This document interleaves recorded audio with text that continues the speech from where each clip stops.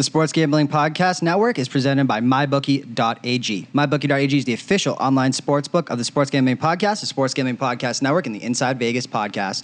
Props, parlays, in-game wagering, MyBookie.ag has it all. And if you sign up using the promo code SGP50, you'll receive a 50% deposit bonus today. Play, win, and get paid at mybookie.ag. We're also brought to you by Amazon. You know you're already shopping at Amazon. Shop at Amazon and support the Sports Gambling Podcast Network and this fine podcast. All you got to do, log on to sportsgamblingpodcast.com/Amazon, bookmark that link, and use it every time you shop at Amazon to support the podcast. And again, go get yourself a nice, fresh Inside Vegas tee on sale for $19.99.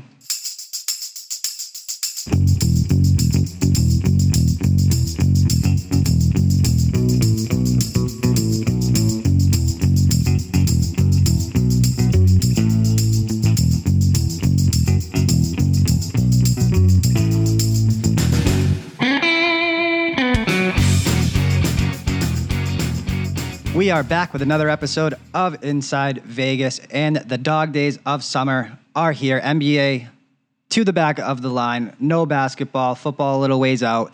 The dog days of baseball are here, and there is nobody I'd rather talk to about them than Nick Pollack. Nick Pollack is the founder of Pitcher List. You can check them out on Twitter at Pitcher List, pitcherlist.com, as well as the many, many different podcasts that they do in the space.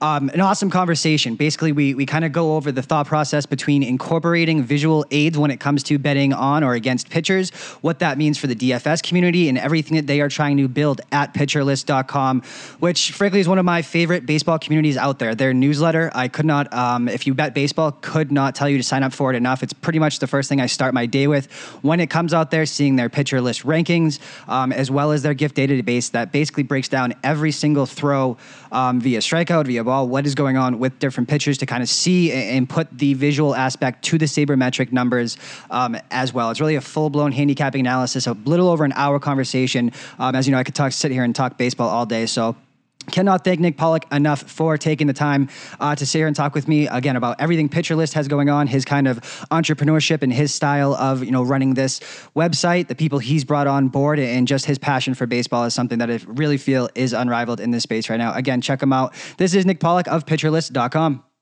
Joining me on the Inside Vegas podcast, one of the most kind of innovative is really the word that comes to mind when I talk about this new company called Pitcher List. And if you're a day in, day out sports bettor like I am when it comes to Major League Baseball, their newsletter is probably the first thing I start my day with when it comes to who's going in either fantasy, who's going, who maybe the markets are undervaluing, and that is Pitcher List. You can check them out, pitcherlist.com, at Pitcher List. They also have the First Pitch podcast, which is about 15 minutes every single morning going over the slate for Major League Baseball. So excited to have Nick Pollack on to talk about this in many different ways. How is everything in your world, my friend? What is happening? Everything is great because Zach Gallen had a wonderful start tonight and it was super fun to watch. As we were saying off air, yep, I took that brutal push on the first five, +1. I think I got plus 140. The Wong doubled to crush my hopes and dreams all of a sudden. But yeah, man, let's kind of, start from the beginning because I think it's an absolutely amazing story of kind of what happened, how this company came to be and the content that you're putting out there that to me is at the top of the game. And it really almost became that way from its inception and from the start. What was kind of your vision and kind of, basically start to finish kind of where, to where you're at now as to kind of how Pitcher List came to be? Well, first of all, those are some really kind words. Thank you so much for that.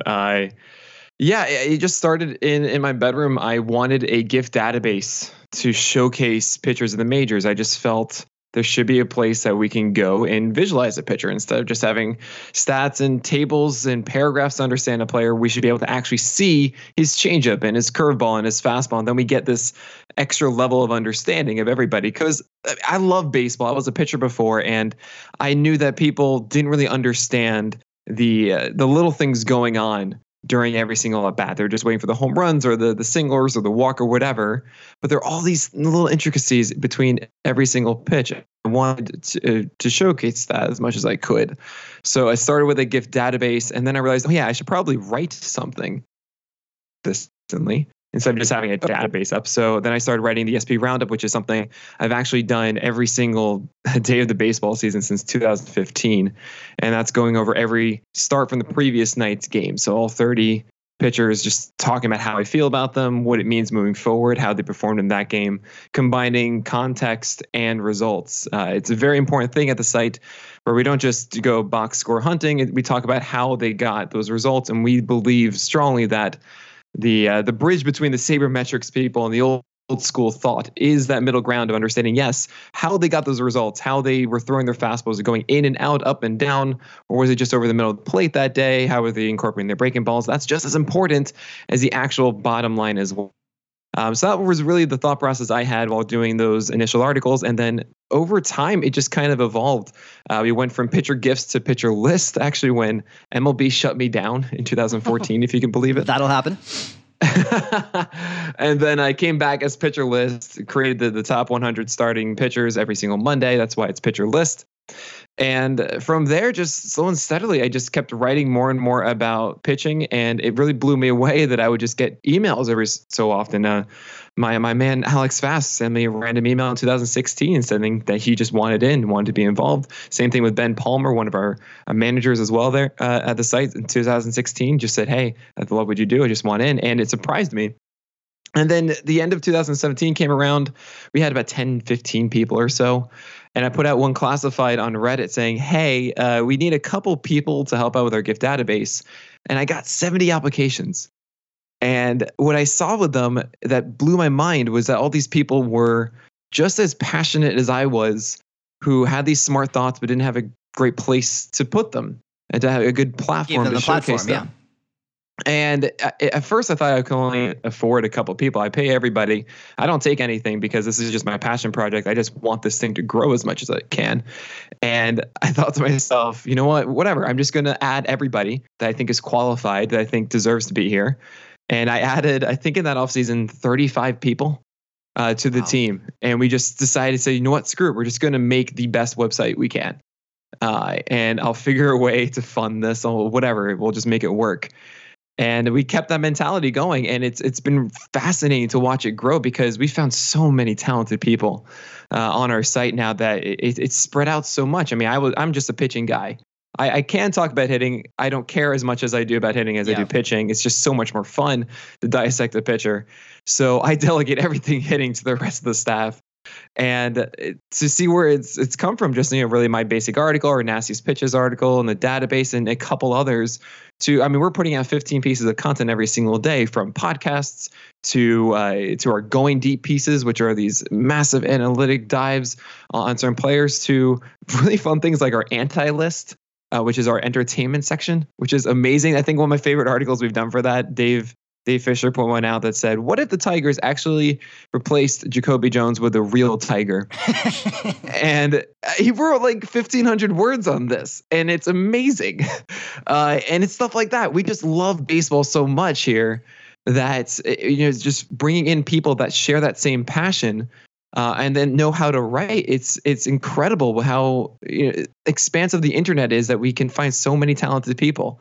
And it's just this wonderful mixing pot of all these people from different walks of life, but we all share this one commonality.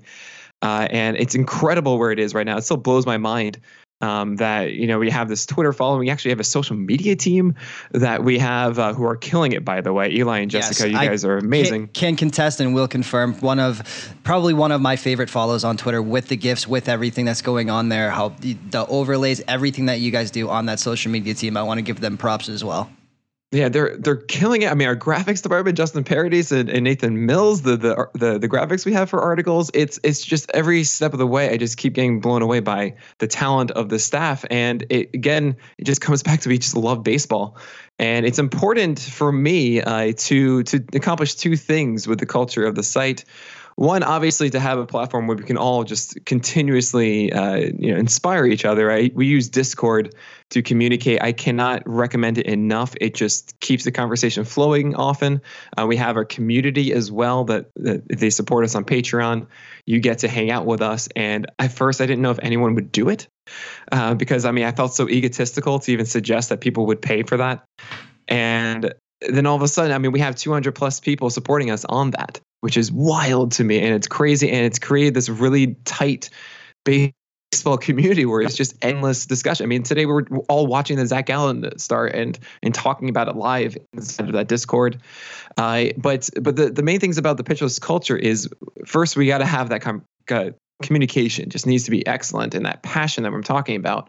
But also, it's so important for me to break the stereotype of sports fans. And what I mean by that is that there are so many negative stereotypes of us, creating these angry debates where someone needs to be right, someone needs to be wrong, and we have to, we have these massive talking heads just yelling at each other, getting to a point. And I hate that. I feel like it's not conducive to proper conversation. Right. So it's so important as a staff that we all work together. And yes, we're going to have different opinions, and that's fine. But if we can do this on our own as a staff to talk about these topics and leave with smiles on our faces and feeling like, we just had a really fun discussion, then that will carry over into our articles where we're not making wild claims or something. We're actually doing good objective writing of articulating our thoughts without saying, this is how I feel. If you don't feel this way, you're wrong. And it's really awesome to just have that staff that is on the same page with you. So it's one of those things that I can't really give you a strong answer as to how we are where we are right now, because I don't believe that all these people exist. But there they are. I mean, it's crazy. We have about 80 staff members right now. And that number is just going to grow as we continue to expand our fantasy football side of the site, which isn't even included in that 80 right now. Yep. We already have another 20 there, and it's growing right now as we're in another hiring spree. And we're just really looking forward to it. I mean, there are all these things we want to do because, I'm a CEO who doesn't take a salary. So all this money that we raise, we're just putting it back in the site to just create what we want to be the greatest baseball website out there.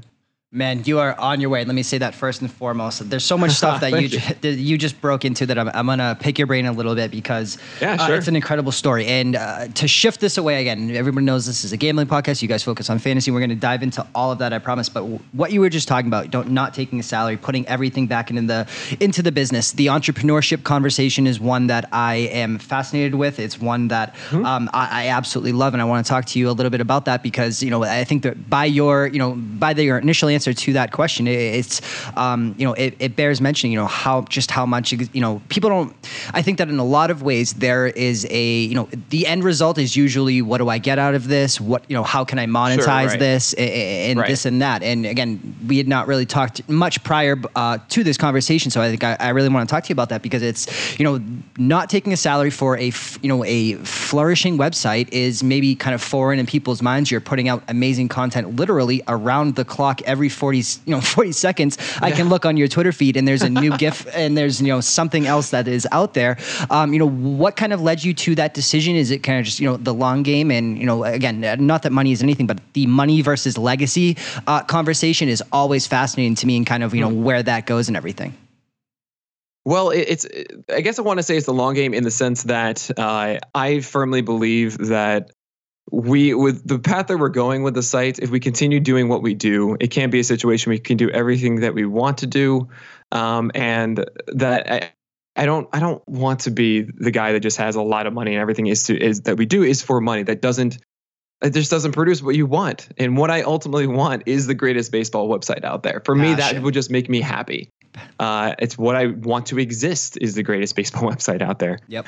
So with that in mind, and I will say this, I have to preface this by saying that I'm in a comfortable situation where I do have another job that does pay a decent living that I get to work from home doing, and I'm able to manage during the day. So it's not that I am not ultra reliant on this, making ends meet.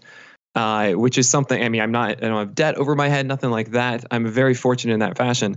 So I don't know if I can imagine people in this situation that would have to take some sort of salary. And that makes perfect sense. Of course, you're spending so much time on it. It's, you shouldn't have to feel bad or guilty for doing that. But for me, this has never been for a quick buck. And when I initially did it, it's because I had free time and I wanted to do something that I cared about. And you should never lose sight of that, I feel. Because the second that I start thinking about this for the money, then my intentions change. Goes from passion to a job. Right, exactly. Right. Yep. So as long as I keep it I mean, obviously, at some point, I imagine I'm going to have to have some sort of return on it, but I don't care on it. I mean, essentially, if I'm ever going to do that, it needs to be 100% at no change to the site. Right. It's crazy to me that I'm in a position at the moment that I can think to myself, oh, we have these extra resources. What is it that you want to do? I mean, there are so many ideas that we have, but we can explore all of it. We can actually have those conversations. We can go talking to other companies to figure out, is this going to work? Can we create the thing that we want to do? And it's mind-boggling to me. And that innately just gives me joy. And the idea that I would the site away from what it can be for my own monetary gain in the short term just doesn't sit right with me. So whenever it becomes later on, what we have right now, this idea of bringing in people that are talented but don't have that platform, that will never change. It's so important to me to be able to do that and also pay people, not do it based on views or anything like that. You are paid per article. That's that. We trust everyone that we bring in to be able to put out content that is worthy of the site. And whatever that is, awesome. We're not going to then look at the number of views you got, like, oh, I'm sorry, this only got 1,200 views and the other one got 3,500. We're going to pay that guy more. I don't care about that. I just want good content. I trust my staff to put out content, and that's all that matters there. So I think with that philosophy, it just will continually produce better and better content. We'll just continue to grow as an entire team. And if you go at it from that perspective, instead of with the money involved, then you'll eventually get whatever you want, I feel, through it. So just let that happen in the future. Just keep pushing. Have this fun of it being still a hobby for me. Man, incredible stuff from an entrepreneurial perspective, from a business perspective. Let's break into the sports perspective.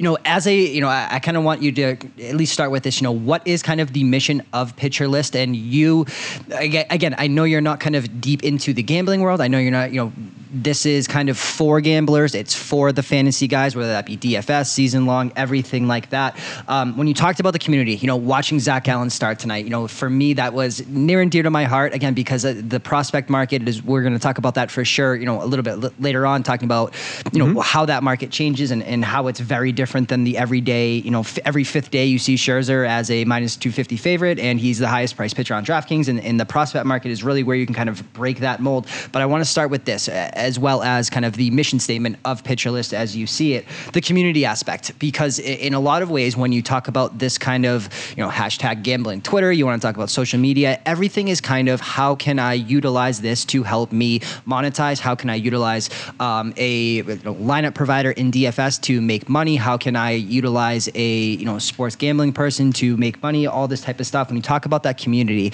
I think that is so important. And I would almost kind of ask you, I don't want to say what do they get out of it, because that's the wrong terminology, but have you noticed that they're people using your site just for enjoyment? Is it mostly season long fantasy? Is it DFS? Is it gambling? Or is it a little bit of everything in between? Or is it just the pure joy of watching pitchers pitch, which I can certainly understand? Yeah, no, you hit the nail on the head there. It is a variety. So we do offer a lot of stuff for just baseball fans. We have that gift database. You can go and see every pitcher there. You have the nastiest pitches, where you can just see the nastiest pitches every single night. And those that do support, there are some that just do a little bit. We have a Patreon, and they just say, hey, I just really love what you're doing. I love just the spirit of the site. Here you go. Love the podcast, all that kind of stuff. It's really nice seeing those comments and those reviews and everything for that. And of course, we do have the Discord community. It's funny. I've gotten reviews from people there. Some are there because they want direct access to the staff for fantasy purposes. Some are there because they just want to hang out with us and have a fun community to talk about baseball. For me, the importance of that community is, honestly, I created the site initially too because my friends were sick of me talking about baseball and pitching. And that'll happen. No one really cared as much as I did. Right? They just like, come on, man. Can we not talk about fantasy baseball for a second? Nobody cares about Daniel Ponce de Leon when you live in Boston. You want to talk about a 20th ranked prospect in the St. Louis Cardinals organization. I get that for sure. If Ponce de Leon actually developed consistency with that changeup, I would get really on board. Oh, unfortunately, he's just going high fastballs. 1.2 career ERA as a starter. Stop it. So what? So what? It was like 4 starts. Yeah, it's pretty like, low. 3 Alex innings. Reyes is like 1.2, but that's my man crush, so we'll get into that later. Oh man, I really hope I can get on Ponce de Leon or get on that train. I mean, I do like the start of high fastballs, but it's about the secondary stuff, working down the zone consistently, and that's just not happening at the moment. I mean, he did well against the Marlins. All right. Anyway, we're gonna get there. We're gonna get there. I promise. The idea. I mean, I made it really a major factor for me early on. Every single time a comment was on the site, I had to answer it. The fact that someone took time out of their day to ask me and actually want my opinion on something, that's valuable, and that's something that I still kind of marvel at, that people actually want to know what I think about this stuff. And another fact of it is that I would not be here if it weren't for Reddit. I was a Redditor for ages. I still am, of course, but I started back, I think, 2009, maybe 2010.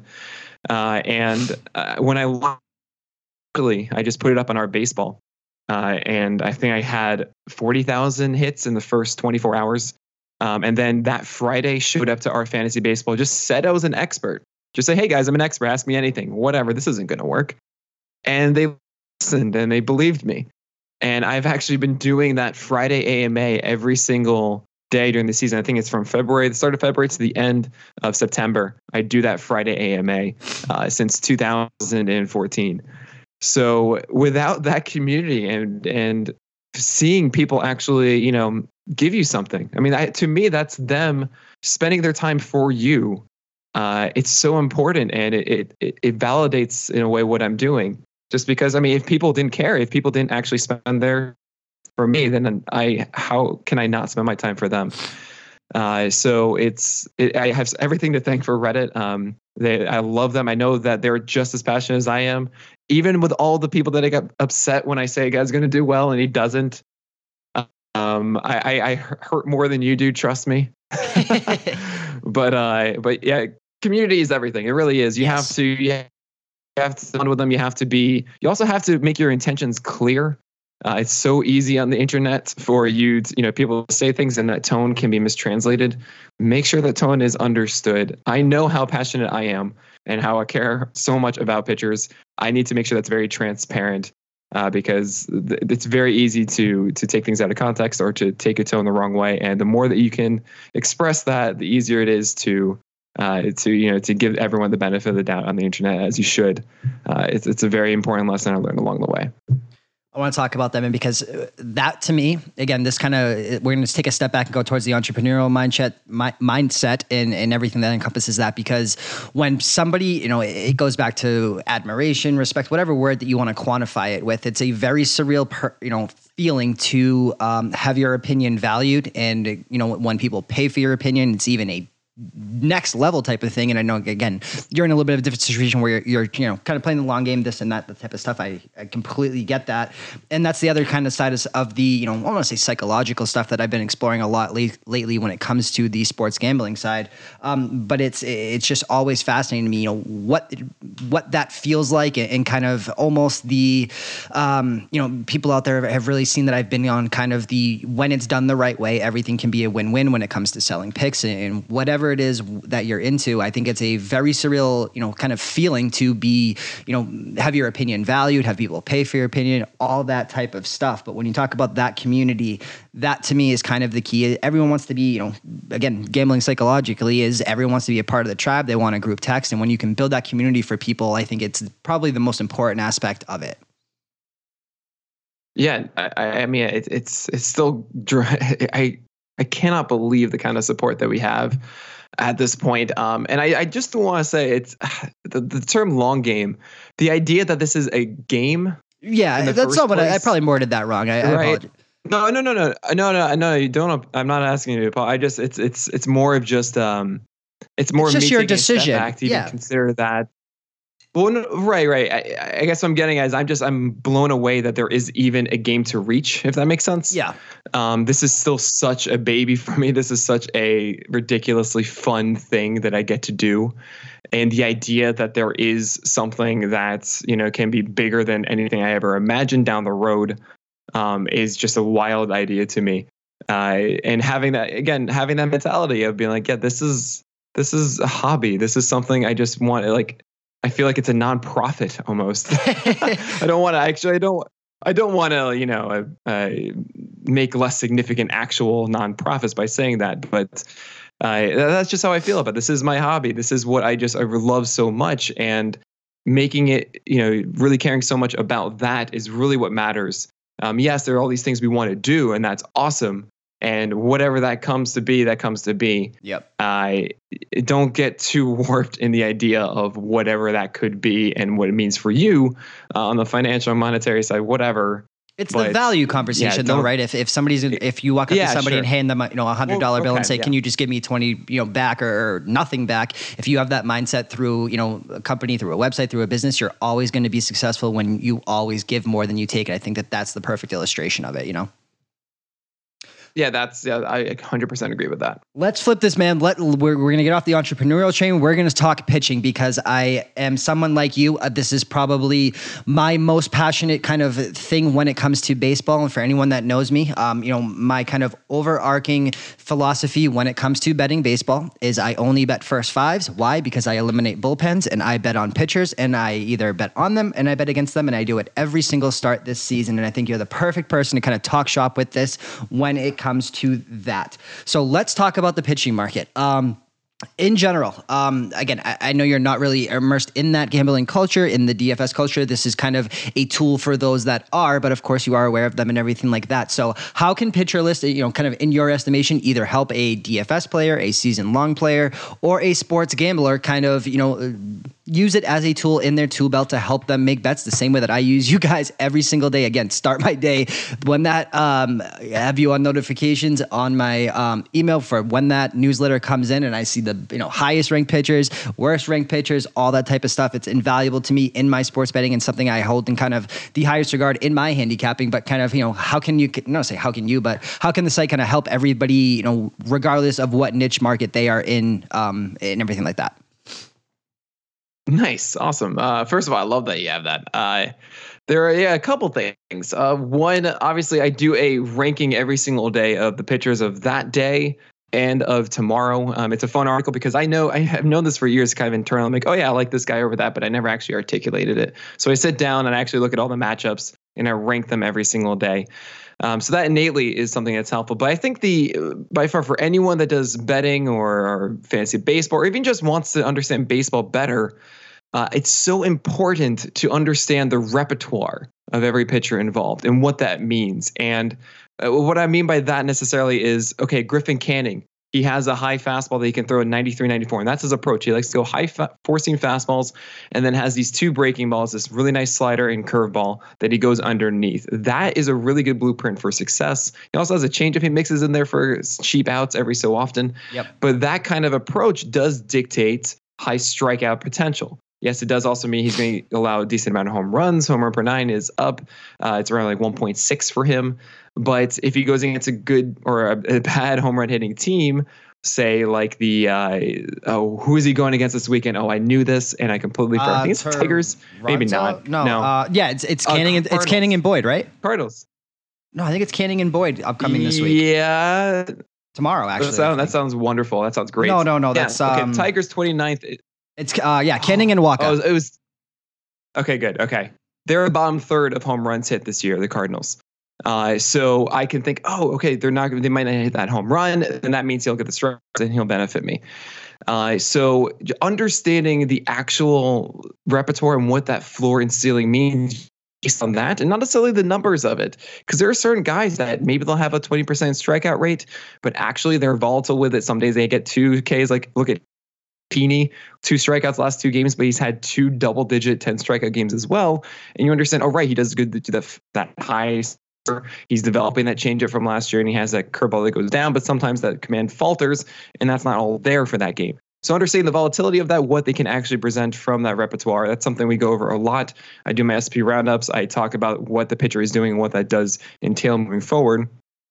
But in the future, this is something we have 2 stats at Pitcher List that I really do think do apply to DFS and something we want to push more in the future. And we have VPR and CSW. Are you familiar with either of those? Yeah, CSW. It's called strike rate, right? Basically. It's called strikes plus whiffs. Yeah. I was noticing last year with Baseball Savant's game feed that I would always look up guys and see what kind of whiffs he got on pitches and stuff. And I realized that, if I combine these into like 30 in a given day, that generally means he has a good start. And then I kept bringing this up inside of the roundup and stuff. And then eventually Fast was like, dude, we need to do like an article on it, please. And I go, oh yeah, right. And then I did all the research for me. He wrote that amazing article. Yeah, I mean, yes, you guys literally invented the new. I didn't want to do any of that. You guys literally invented the newest sabermetric stat. It's incredible. It's, I mean, I love that you are calling it that. That's awesome.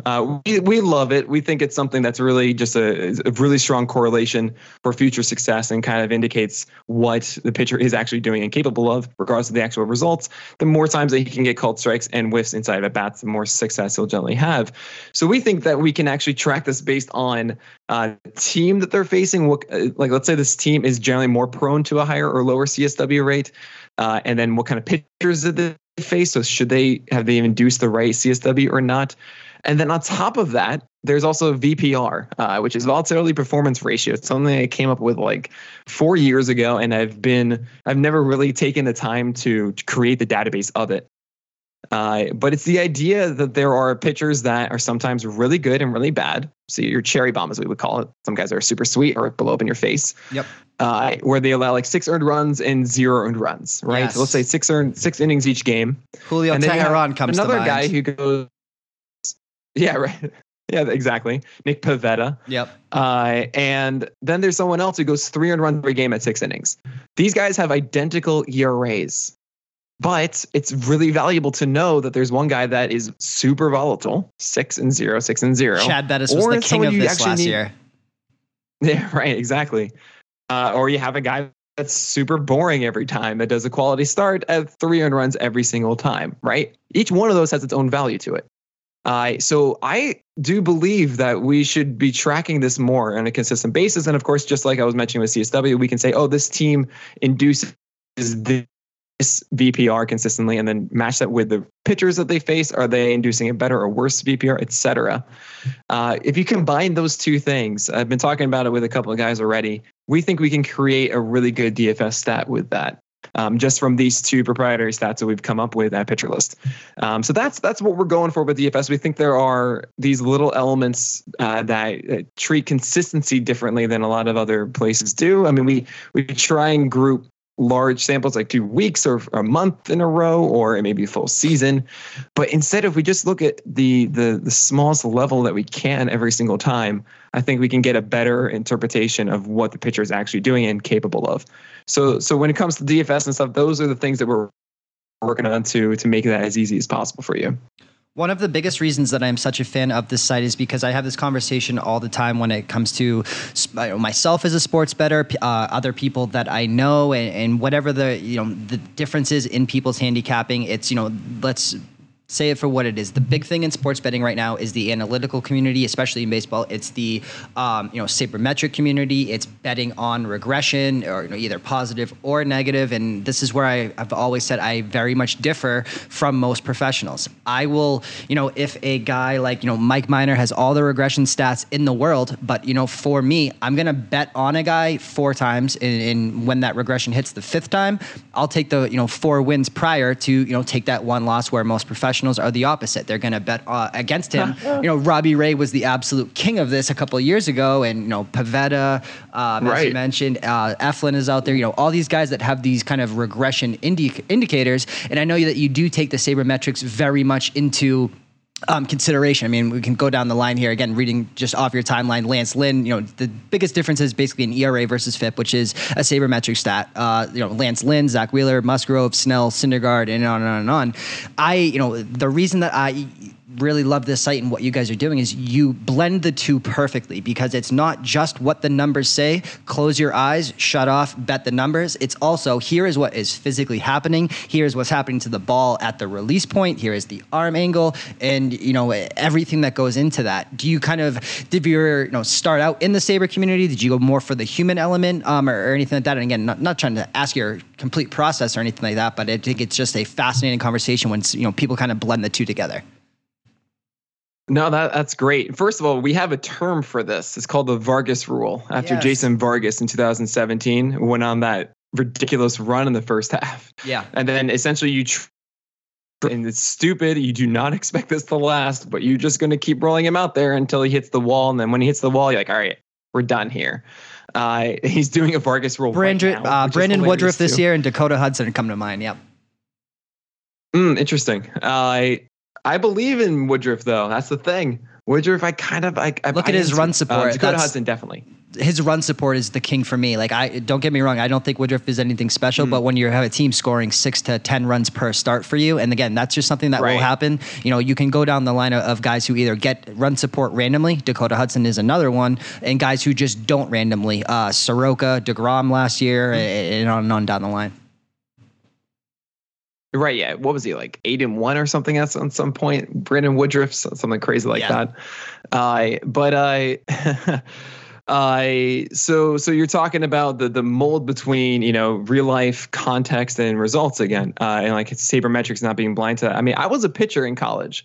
I was someone I remember playing in my fantasy baseball leagues that my friends were talking about Fangraphs and stuff back in like 2008. And I was Tell me right now, did you look up your own sabermetrics? Isn't that good? You know. What's that? Tell me right now, did you look up your own sabermetrics, or have you like tried to go back and graph what your sabermetrics were in college? That's what I would have done. I know so much. I mean, you can, I guess if you want, you can look up my Brandeis Judges photo. It's a terrible photo of me. I had, I think, a 4.3 ERA in my junior year, which was the best on the team. It was 2 runs. I think it was essentially added 2 runs in my ERA in the last week. And I hated that so much. But I was a super extreme ground ball guy. My sabermetrics would have been bad. I was a 5-1 ground ball to fly ball pitcher. I threw 2 seamers inside, taking advantage of college kids that didn't want to break their bats, and I broke a lot of their bats. I love that. I was a shutdown guy. They got a guy in first base with 1 out. You bring in Nick Pollack, he gets a double play. We're done. We're out of here. Yes. So I haven't really looked back at exactly all the saber, but I would have had like a terrible FIP in Sierra, all that stuff. But I came from a place being like, no, these stats don't really speak the whole thing. He's pitching differently. I came from that angle. And then I had my Fangraphs renaissance around like 2011 or so, when I started to really understand what all these metrics meant. And there was a moment I swung the other way, being in super favorable of it, as we often do. You jump into something new, you become a big fan of that, and you know your emotions get you at first. But over time, it has been something that, you know, I have to watch everybody. I have to understand what they're doing to get those results. And it really does help explain everything about from the strikeout rate to the walk rate. What is their approach? How are they getting these results? How is this, you know, are they doing exactly what they want to do? Is this the most that they can do or not? All of those things are so important to understand. So it's really the melding of the two for me that gets where I am. I mean, how I make that list is completely based on both of those factors. Do you, for your process, kind of see, to me, especially in the futures market, coming from the, you know, sports betting background, professional betting, all that type of stuff, to me, the narrative is probably the preseason narrative or whatever it is, you know, probably one of, I'd say it's probably the biggest thing that I take into consideration. And what I mean by that, and again, this is not me trying to toot my own horn and tell you how great I am. This has nothing to do with that. I just want to kind of illustrate a couple of points. I'm going to show you some illustrations that point to the narrative of how I was right. And I'm going to show you some of that point to how I was wrong. Everyone has heard the story of me, you know, getting Tyler Glasnow Cy Young at 100-1. I am, you know, putting it on PropSwap, had offers for, you know, to win 20,000, had offers of 4,000 or 5,000, all that type of stuff. And my narrative was basically, you know, everything that he had going, you know, what, you know, people always want to know the why, right? And so when you're able to come up with that narrative, I think it's absolutely everything. And while it was Glasnow adding the slider, Jose Berrios was somebody that I even felt almost better about than, you know, despite the success of Glasnow, because he was working, you know, he worked on his changeup with Johan Santana all off season.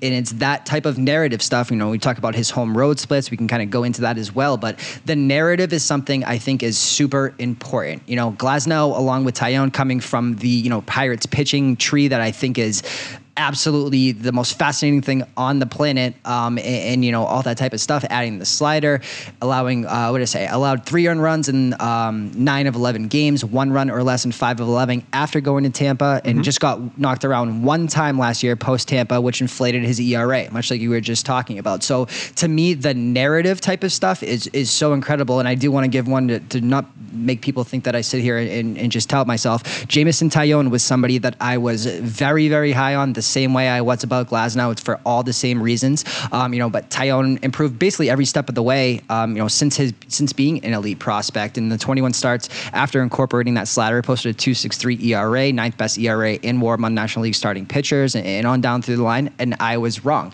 Not to mention, I also thought that Zach Wheeler had an outside shot to be an NL Cy Young candidate last year. He posted a better second half ERA than Jacob deGrom, whoever, nobody talks about the second half that Wheeler had, but everyone talks about deGrom's season. So the narrative and the why is so important to me. Do you kind of put the narrative into your stuff at all, kind of while you're doing this in the off season, or is it all just what you see on video and what sabermetrics and numbers tell you? Man, so much to unpack here. First of all, me loving Wheeler so much, I even wrote my. Yes. Whenever we relaunch the site, when I say relaunch, we have like our week of the new season's preseason content of rankings and stuff. I always do it with a gift breakdown, and I did it on Zach Wheeler's this year. And Zach Wheeler saying like he is legit. Let me show you from the second half last year. And man, I cannot tell you how many people are upset at me. Yeah, Jack Flaherty comes to mind too as well on my end, so I understand. Well, that's interesting. That was a fun one because he compares a lot to me like Lance McCullers. He's hanging the curve a lot this year, comparison. Though. Yeah, same way that McCullers. Flaherty is also hanging the curve a lot the same way that McCullers could. Well, right. Well, yeah. So McCullers was really a 2-pitch pitcher, right? He has an amazing curveball, amazing breaking ball like Jack Flaherty's slider, and then his fastball would sometimes be good, sometimes be bad, like Jack Flaherty. And then the changeup for McCullers kind of acts as the third option for Flaherty, goes in and out. And the fact that they both had really low IPSs, they both had high walk rates or so, kind of looked like that. Now, I do think Flaherty can get himself out. Just kind of how Lance McCullers could himself when he was pitching, but he was an interesting one. It's yes and no for me. Yes, in the sense of like Taillon adding a new pitch that is effective is a narrative I can get on board with a lot.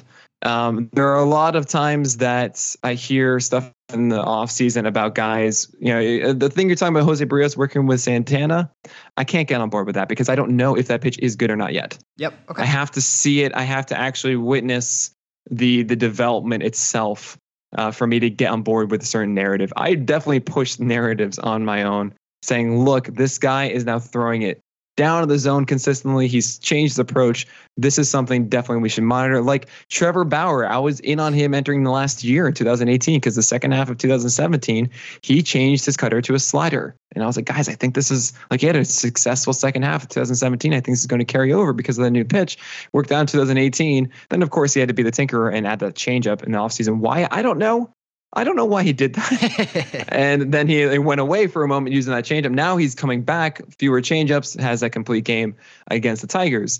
So in those senses, yes, I do believe narratives because I believe that pitchers are very much always changing and adapting 100%. But it's only when I see the actual results on the field and that sticks around for more than just one start. I want to ask you about that. Merrill Kelly. Oh, God. Yeah.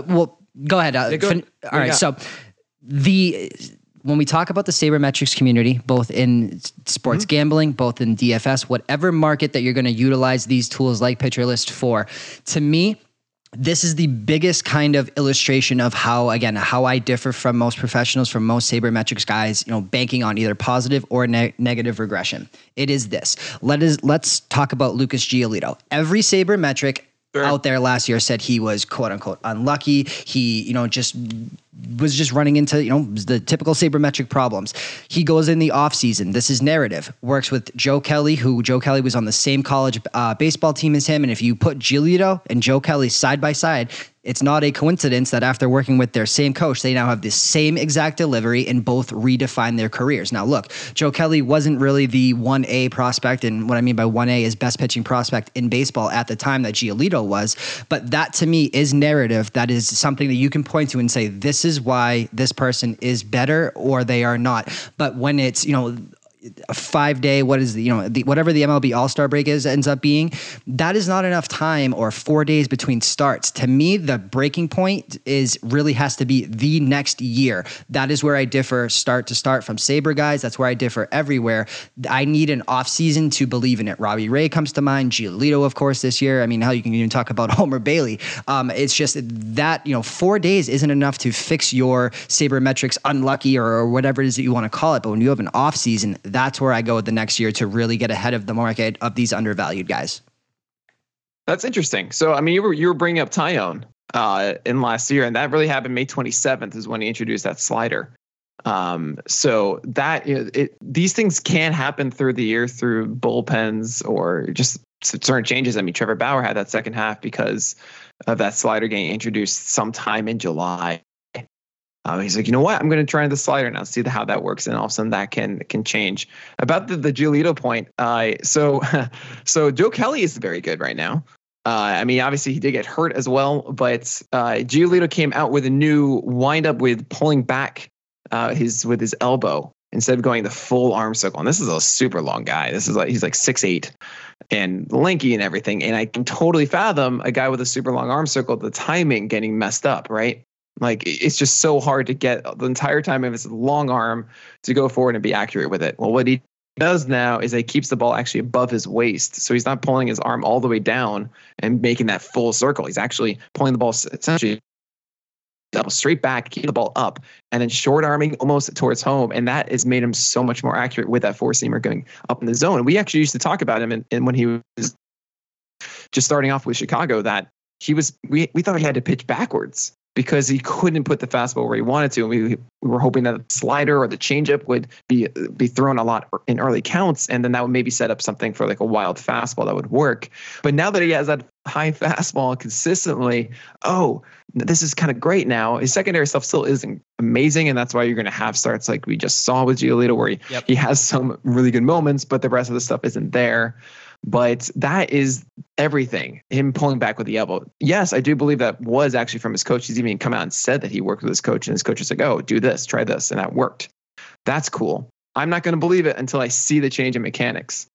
And we saw the change in mechanics. I believe it now. Yeah, that's what we have now. That's the way that you're able to blend what you're seeing with what the sabermetrics kind of tell you. When we dig into this process a little bit more, I'm going to read you an article that is probably one of the most fascinating ones that I have read. When we're talking about kind of the top 12 pitchers, according to various different player ratings. This was a little bit old. It's about a month ago, but I'm just going to read it. Basically the way that they ranked them: Justin Verlander, Tyler Glasnow, Luis Castillo, Herman, Trevor Bauer, Jose Berrios, Mike Minor, Gonzalez, Zach Greinke, John Gant, only reliever. This is what was so fascinating to me.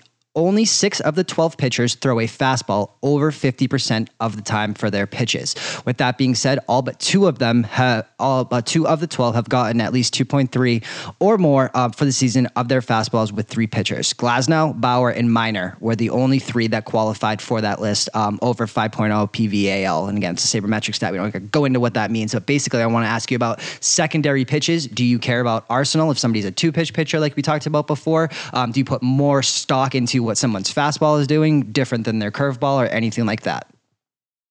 These are great questions, by the way. I love this. I'm having so much fun. I could go all night on it, man. I share your passion. This is awesome. Okay, so two pitch pitchers versus 3, right, or 4 or whatever.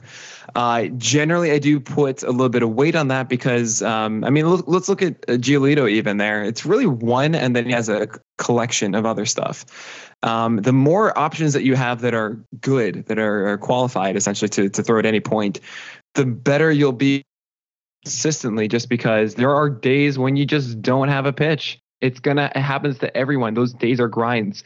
The more options that you have in those moments, the better. So Jack Flaherty, when his slider isn't missing bats, there's nothing left. Jose Barrios, great example of this. What made me excited recently is that he started throwing his changeup a lot more and actually was successful at getting strikes in the one he worked on with For Santana. So long, we've seen Barrios. Well, I mean, it's better now. It's not like the greatest changeup. No, that belongs to Luis Castillo, and I'm waiting for this. Oh man, it's so good. Actually, so pretty. The number one swing strike rate pitch in the majors with 250 pitches thrown is Cole Hamels' changeup. Ooh. I remember back when, 10 years ago, when he was a bona fide ace, that was the changeup that we compared to all changeups. And it's so cool that it's kind of back in that way. I think Pedro's circle change was kind of always the standard, no? Well, that was 30 years or 20 years ago. Yeah, Santana. But I'm thinking of 2009, 2010. Yep. Cole Hamels' changeup. We're like, oh yeah, that's the one. Pedro was gone by then, right? He must have been. 9 years ago, probably. I think that was probably the Santana era I may be thinking of, because it's pretty much the same pitch. Oh yeah, well Santana was another. Yeah, exactly. His era of changeups, same idea. That was such a good one. He threw it exactly the same as his first. Sorry. Anyway, what I'm getting at is Barrios, when he was a 2-pitch pitcher, just with that curveball, that's why we had the cherry bomb performances. He would have those 4 starts of 10 strikeouts, and the curveball will be gone. All of a sudden, it's 4 straight of 4 earned runs plus, because he didn't trust that changeup. It wasn't there. He was like a 2.5 pitch pitcher at that time. But when you have guys like Verlander who have 4-seamer, slider, and a curveball and a changeup, and if that slider's not working a certain day, it has been all year, by the way. It's like the best slider by far in the majors. He still has a curveball and changeup that he'll rely on, and that will work. And that definitely gives them more consistency. That makes me like them more than your average 2-pitch guy. So it's not a death sentence. We've seen guys like Patrick Corbin have a lot of success being a 2-pitch pitcher. If someone says that the curveball is there, it's not. He's just throwing a slower slider. He's actually said that. Yeah, no, I agree. It's a cool way to get the most out of that pitch. But actually what we've seen recently from Corbin is that when one of those pitches doesn't work as well, it falls apart a bit. And that forced game stretch that we saw from Corbin lately falls was apart really bad. quick. Well, look at his first innings. They go in. Well, right, but it's the fastball command goes away, and that used to be inside to righties all the time, and all of a sudden it was super far away. Even Eloy Jimenez just goes out and pokes a home run with it, and that's a scenario where he has nothing else to turn to. It's just a slider. He needs a second pitch that he can get out of there with. It doesn't have to keep throwing these bad fastballs. So that's always in the back of your mind. It's easier for a collapse if you're a 2-pitch pitcher. If you're 3 or 4, it's a lot harder, it's a lot safer of a floor for a guy. In terms of, again, using, gamblers using this as a tool, DFS guys using this as a tool, the biggest probably way that I've been able to quantify this in my process and in my handicapping, and I'm largely 99% of my stuff is all first 5 because it's pitcher versus pitcher, but it's the other market. It is the strikeout over under market. And that is something that you guys do so well in illustrating that. Have you either kind of, started to dig into that from a, either a content side, kind of, I don't want to say tailoring, but, making content specific for either, K props or whatever it is, DFS, sports gambling, stuff like that, over unders, team totals is a really good one. I also use it for when it comes to, first 5 team totals while that pitcher is likely to be in there, because K props and kind of team total stuff has really been the largest way that I've been able to quantify what you guys do at Pitcher List in my handicapping. Yeah, it's something that we've internally talked about a couple of times. It's been brought up, like, hey, are we ever going to get into sports betting and see how that works? It's something that if we are going to do it, we want to make sure we do it right. We have the right people to present it the right way, that they are like, hey, this is what I really want to do here. But I personally, I won't get into it myself. It's just not something that I focus on for whatever reason. So I don't, if I'm not like super honed in on it, there's no way I'm putting money on it. Yep. So I don't want to provide information about it necessarily just because I don't feel that I could be as best as I could be at it. Cool. Let's talk about this, man. This is probably going to be my favorite part of this already amazing and informative conversation. Let's talk about the prospect market, because to me, I always do so, I don't want to say so much better as if I have an awful first half, but to me, I find the greatest edge in the Major League Baseball first 5 market in the second half of the season. And that is very easily to, kind of for me to figure out the why. That is because of one overarching theme, and that is prospects coming up. The group of that we've talked about, Sean Manaea, Berrios, Tyone, Glasnow, being ahead of the market in sports betting is everything, especially in the first 5 market. And when you're talking about prospects coming up that, people like us that sit here and watch pitchers all day long in the minors and watching Casey Mays at AA, that's odds makers aren't doing that. They don't know how to appropriately, kind of price those pitchers in their first start. We saw this with Gallen tonight. I know I talked about kind of that push, but him being a plus 160 against Wainwright was absolutely insane when you just line them up and show the stuff at this point in their respective careers. But you talk about I'm going to be able to get a little bit ahead of the market on a guy like Forrest Whitley, like Azalea tonight for Chicago, even though he's kind of backing up Chatwood coming in late, Gallen, Ponce de Leon, and Reyes. And again, you can have your specific opinions on specific prospects, but that part of it, of baseball betting, has always been where I've found the greatest edge. How are you able to kind of quantify the unknown of somebody moving up from whatever it is, AA to AAA to the majors in kind of that first start? And again, I'm going to always kind of liken this back to how can either DFS players use this to, get better prices? How can gamblers, get ahead of the market? All that type of stuff as well. Yeah, this is really hard. I actually often tell people like, hey, what should we make of this guy rest of season when he hasn't even pitched in the majors yet? And I go, I cannot give you an answer that I won't have a completely different one until I see him pitch. I need to see him pitch. I need to properly watch him for that first start to give a good answer. Now, there is still a lot to talk about here. So when it comes to generally getting an idea of what kind of impact a guy could theoretically make, we don't know theoretically making that first start. At least let's just even talk about that, because there are times I see a guy coming up, I just don't care. I see the numbers underneath it. Let's say it's a swing strike rate in the minors, his K rate, his walk rate, what the scouting report is on velocity. Those are the 4 things that I care about for the most. I mean, the 5th one is, does he have a secondary pitch that is plus or plus plus?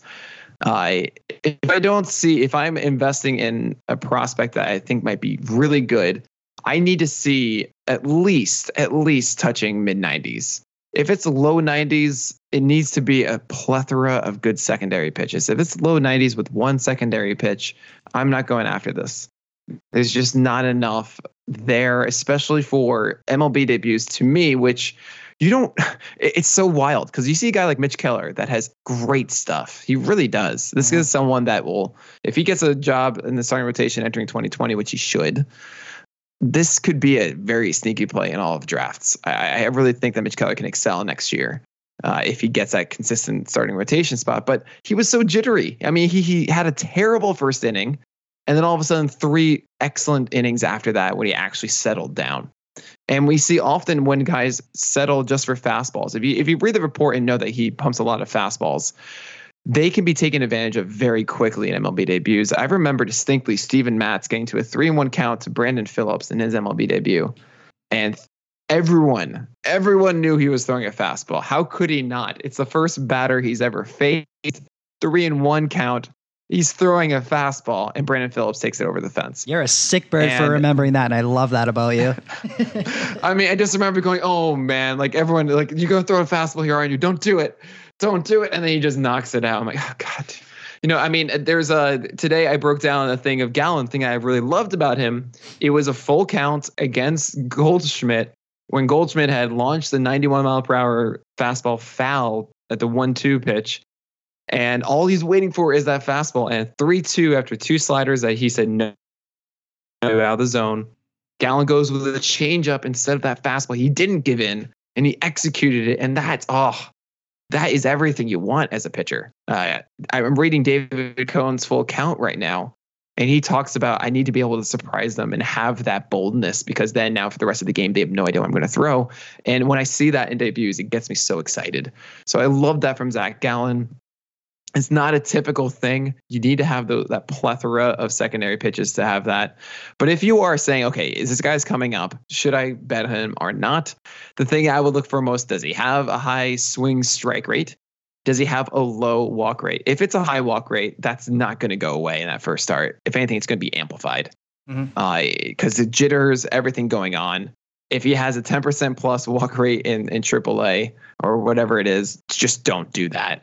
It very rarely works out well from what I understand.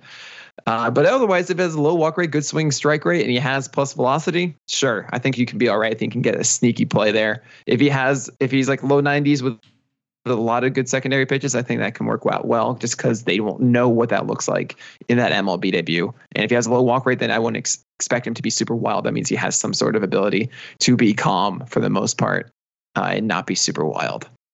Last couple of things I want to ask you about when it comes to the process.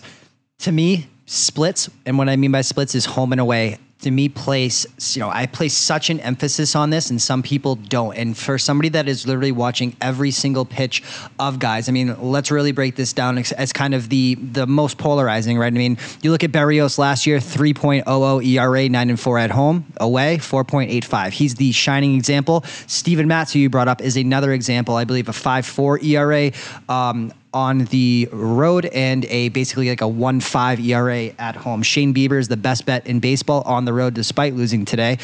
Do you see anything from your film perspective from pitches that, it's a weird thing to say, do pitches look different in this ballpark versus this one? In theory, they should always be the same if the mechanics and everything are right. But is that anything that you've ever kind of taken a look at and really dug into? Well, I don't personally put stock into home and road splits. It's more about, as you said before, the narrative of what they're doing recently. I'm looking at Berrios's 2018 right now because you mentioned that he had that massive extreme there. And what I'm seeing is essentially during the bad stretches of not having that curveball, he had some road games that allowed 5 earned runs each. And it's the same thing this year as well, though. I don't buy into it. I'm sorry. It's one of those things that maybe for the absolute extreme pitchers, I think there was a case of Julio Teheran being like just ridiculous and like fine. But a guy with the talent of Jose Berrios, I just can't buy into it. I think it's one of those things where his curveball goes in and out, and it's not dependent on him being at home or on the road. Will you look at Steven Matz for me this year and tell me? Sure. 2.25 ERA at home and away 6.21. I think there's nothing that goes into that. Out of what sample? Game started. So he has 6 starts at home and 8 on the road. Okay, and essentially is that the 3 bad ones he's had all year have been on the road. That's what it is. It's 6.55. Okay, and 2. Yeah, that's what it is. So you look at it more as outliers. Yep. He still had a 1 earned run game on the road. He had 3 2 earned run games on the road. It's not so cut and dry to me. I think those are just times when he didn't have it that day, and that's how it is. But to blindly, or not blindly, but to put a lot of weight on that over all the other variables going on, for me, home road splits, I just can't get on board with it. Yeah, I want to play devil's advocate here a little bit. I'm going to state my case, and again, you can tell me I'm absolutely wrong because I really do value this opinion. Let's look at. I'm never going to say you're absolutely wrong. I get that I'm looking at kind of the 2 extreme guys in Berrios and Matz, but you look at Matz against at Atlanta last time out, 5 innings, 5 earned runs, and again, I'm not trying to skew things here, but at Arizona, 6 innings. 5 earned runs. LA, he's a lefty. We know that the Dodgers can't hit lefties, so I almost kind of throw that one out. 3.2 innings against Miami for 2 earned runs. It's Miami. Milwaukee, 5.2 for 3. Okay. But then you go Philadelphia. He had 6 earned runs without getting out of the first, and Atlanta 6 for 2. So to me, I don't know. I think I really do quantify it a little bit more when there's the historical data of the last year. Again, Berrios was always this person, and he is this person again. And if he ever figures out his road struggles, he's going to win a Cy Young. And one of the reasons that I bet on him this year is because I'd never forgive myself for being a year late instead of a year early. But I guess, that's a little bit where we differ when it comes to the narrative type of stuff, different than just the film. So I was curious if you had, kind of taken a look and see, are pitches breaking different on the road for these type of extreme guys or anything like that when it comes to that. But if you don't put stock in it, you don't put stock in it at all. I wouldn't even say that. If you want to talk about Matz's game yesterday, he was actually doing really well through 5 innings. And then it just kind of fell apart in the 6th, where he allowed a 2-run homer to Donaldson, and then Riley doubled, and then double after that, and he got pulled from the game. And then that was it. So that was almost a 200-run start on the road. And then he had the last inning it just fell apart right in front of him, and that was it. That's what we're talking about. Like such a small piece of everything, all of it becomes this extrapolated thing to me. That's how I take it a lot. And it's not like all of a sudden he's just masterful while at home too. I'm not sold about these home road splits. I mean, I will accept extremes Yep. When it's just like, all right, like a Vargas rule kind of way. But when it comes to seeing tape and everything like that, it's actually kind of hard to really quantify that too, because you get different camera angles, and you can't really compare it the same way just because there isn't a golden standard, which is the stupidest thing ever. And there should be. Hey, you have a home ballpark. Everything is fine. Okay, we just have to have the camera in this exact place everywhere. Cool. Great. Awesome. That would be wonderful. Can we just do that? Because I got to make gifts over here. Okay. And, I love that. all right. And that would be fantastic. I don't want to believe that this guy's breaking ball is amazing because Texas Rangers decided, you know what, we're going to put the camera really low so that everything looks like it has sync. Or, you know what, I'm going to put the camera super high, like the Colorado Rockies. So now I can't even see any depth to it. Yeah. It's just, Is there anything you do put, kind of outside stock into when it comes to either trends, when it comes to home array splits, or is it all to you just the sabermetric numbers and what you see when a ball leaves a pitcher's hand? Well, I mean, I wouldn't say the sabermetric numbers necessarily. To me, when I hear that, I hear like their Sierra and their FIP and their BABIP, left on base rate, home run fly ball rate, a lot of the luck things. To me, it's about, well, what are the results of those? I want to see how they're breaking. I want to see what their approach is, but also what's the end result of those sliders that he threw? Did he get a lot of whiffs this day? Did he attack the zone effectively with that fastball? But that's the kind of stuff that I really do buy more into. As this game went on, like Dylan Bundy had this problem of losing his velocity all the time earlier on. And it was just like, oh man, all right, well, that's something I'm definitely taking into account, that he can't actually hold on to that velocity. It's why he burns out in the fifth inning, allowing 4 home runs out of nowhere. And that kind of stuff I put a lot of stock into. It's not just it's not the luck things necessarily, because I think that a lot of people get really worked up into luck numbers and they think I'm sorry, I'm just so distracted right now that Steven Matz had a negative 62.5% left on base rate in that start on April 16th. I've never seen that, and the only way that you can have that is to face 8 batters and let them score without recording an out. I'm sorry, that's just phenomenal. But it's a lot of weird stats like that. But yeah, no, it's just to get back to the point, kind of put a pin on that. It's sabermetrics. People get really warped into, oh, his xBABIP was this, so that means that we should be classifying that as that, and that means also that this will carry on moving forward the same way. And that stuff is no. I'm with you on that. Be like, no, narrative. I think kind of the word that we're using for context essentially. There is something at play for that. Like, yes, that guy was good at that point, or he was at that point. That doesn't mean he always is good or he always is bad. I mean, just look at Paul Goldschmidt and Matt Carpenter last year, just doing amazing things in the last 4 months. Year, not the first 2. So if we just look at the X stats or all that stuff, the sabermetrics, they would have said that, yeah, he's going to be the worst hitter in baseball for this year. That obviously wasn't the case.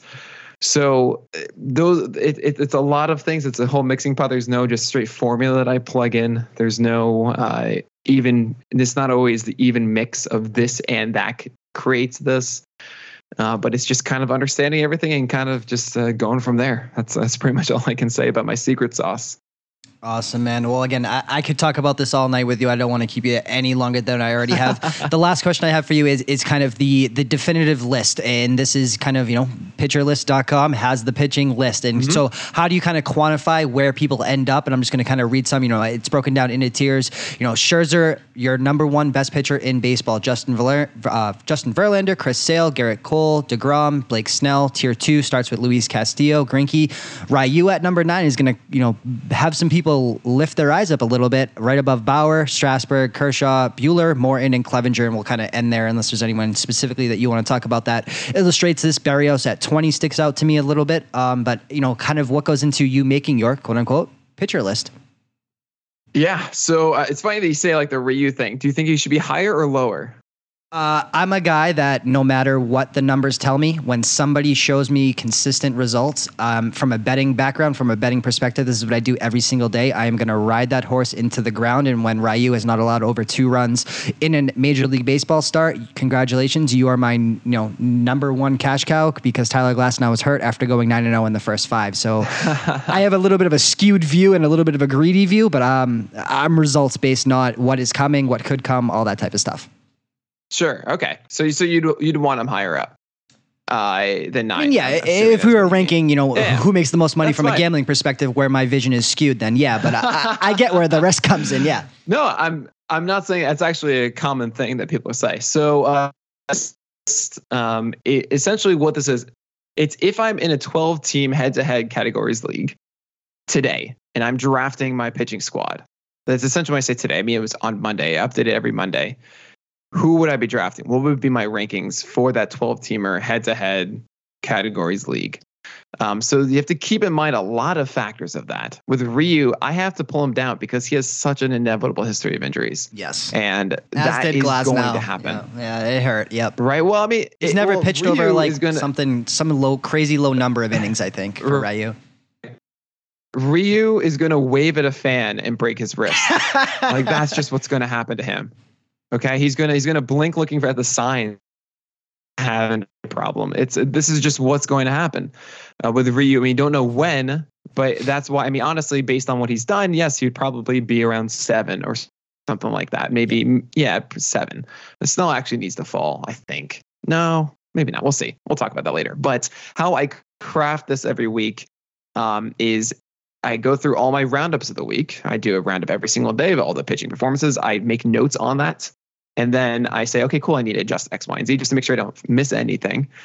But you just have to keep in mind, this is not results-based. It's rest of season-based. That is obviously based a lot on results. But there are a lot of guys I expect to have worse or better results from this. Like, for example, I have Max Fried at 38.